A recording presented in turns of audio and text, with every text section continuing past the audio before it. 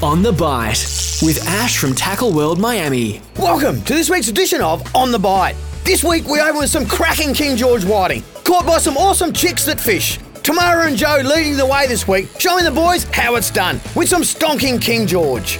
The freshest of bait, one of my tips for extra large King George. They nearly can't resist a fresh squid tentacle presented well. Hamlin's been making the most of the tailor on offer in our estuary system with some nice fish taken on one of Mandra's favourite lures, a good old Smiling Jack. And Ben and Chris have both been successful with local bluefin tuna while they're in nice and close to shore, literally in the 18-metre mark. A troll with some small, colourful skirts, the recipe to some solid hookups. And for our divers, the visibility is starting to really clear up, making diving for crays a pleasure. This time of year it's either inshore before the annual moult or out wide for jumbos off our full ledges.